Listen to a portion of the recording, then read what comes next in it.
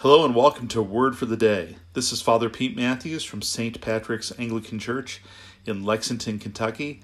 And today's Word for the Day is found in Philippians chapter 3, verses 15 and 16. Here's what St. Paul writes. Let those of us who are mature think this way. And if in anything you think otherwise, God will reveal that also to you. Only let us hold true to what we have attained. So Paul's continuing to talk about this need to press on to the upward call of God in Christ. And he says, look, this learning how to leave what's behind and to press on and to move toward Christ, that's a way people who are mature in Christ look at their walk in Christ. It's a journey. It's a marathon. It's a pilgrimage from this point into the future kingdom. And we want to keep pressing into that day by day. Then Paul says, just as a gracious response, but if you're not there yet, you don't see it that way, listen, God will show that to you. And I love how he just sort of leaves that in the hands of the Holy Spirit to work in people's lives. He's not in control of how people move forward with Jesus. He's simply called to point them to that and let the Holy Spirit lead people. Then he caps off with, only let us hold true to what we have attained.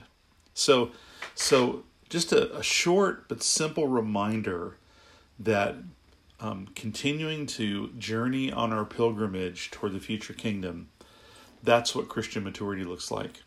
Maturity isn't so much that we have ended our pilgrimage and everything's all together. It's that we, day by day, get up, take another step forward, keep moving. That's what Christian maturity in this life looks like.